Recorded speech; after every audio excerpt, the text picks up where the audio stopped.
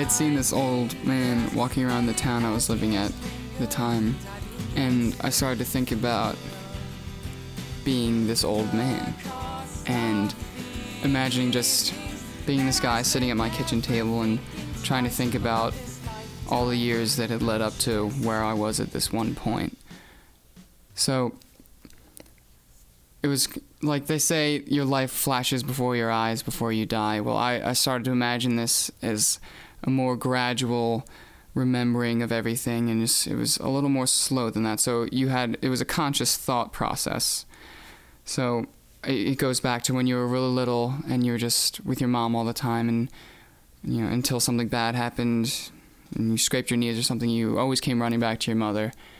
And then suddenly you're older and you're in high school and you're living the best years of your life, and you're just in your youth.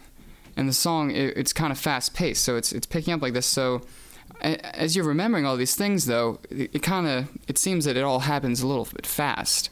So, one minute you're a little boy, and then the next minute, you're 23 or something.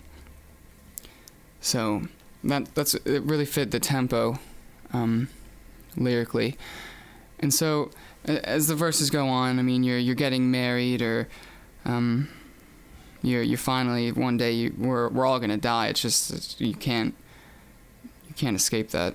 So I started to think about what happens after you die, and I don't know if there's an afterlife or anything, or what happens after this, but I thought it'd be very nice if after we pass away, if we meet up with all of our old friends again, and we're sitting around and you're laughing with a glass of wine or something. You're just talking about all the good times you had together.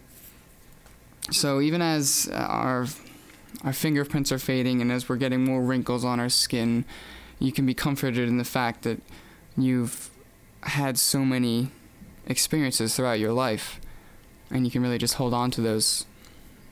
That's really what makes us who we are.